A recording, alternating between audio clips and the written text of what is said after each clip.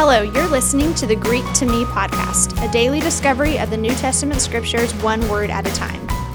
We hope today's podcast helps you better understand and appreciate God's word.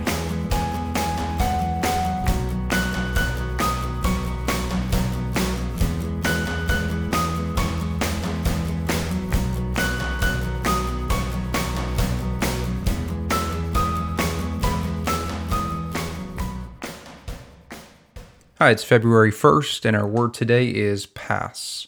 James 1, 2 through 4 says, "Count it all joy, my brothers, when you meet trials of various kinds. For you know that the testing of your faith produces steadfastness, and let steadfastness have its full effect, that you may be perfect and complete, lacking in nothing." The meaning of the word pass here is seen in the third word of that English translation, count it all joy. It's the word all. Count it all joy, my brothers, when you meet trials of various kinds. The word all simply does mean all or every, and it deserves pointing out, however, in this context, that the word is taking the form of an adjective here, and the Greek form here is passon. This is important to notice, so we get the full weight of this exhortation from the half-brother of our Lord, James here. The all in count it all joy is not a reference to how many of our trials should be considered joy. He's not saying count all of the trials joy. Rather, the all describes the joy.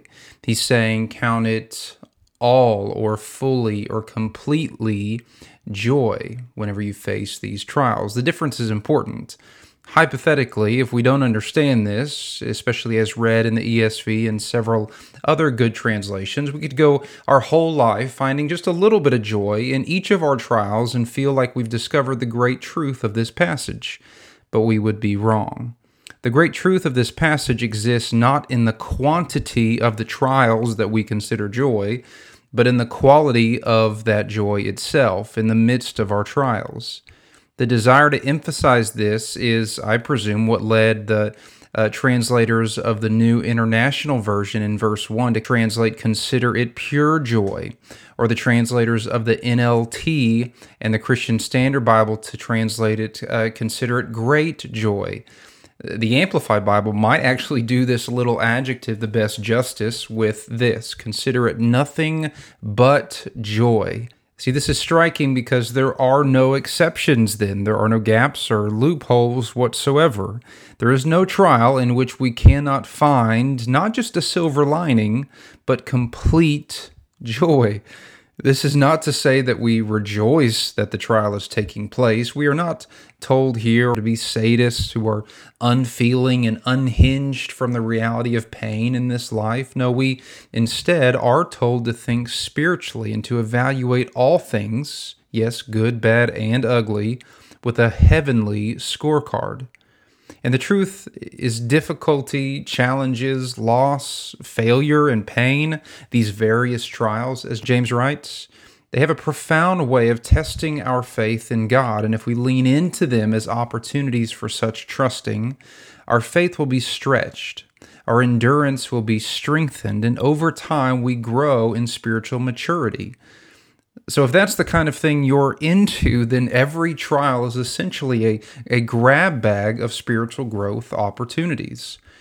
In Romans 8:28, Paul writes something that seems very similar here in the tone and just in the content of his exhortation teaching. He writes, "We know that for those who love God, all things work together for good."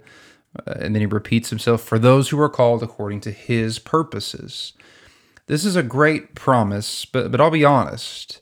I find it hard to preach or teach this truth without thinking how presumptuous or insensitive it must sound to at least some that God, quote, works all things together for good, in accordance with his purpose. What I mean is there are genuinely traumatic experiences, or maybe as far as someone else is concerned, and quote, senseless violence that some have suffered, that to imagine God doing anything other than disposing of the incident altogether seems impossible at best and hurtful at worst. But the Spirit of God does have a way, being as powerful and gracious as He is, He has a way of simultaneously condemning wickedness and redeeming it for His own purposes. For example, there is nothing from which God cannot heal, in which case, what a powerful example of His power and wisdom.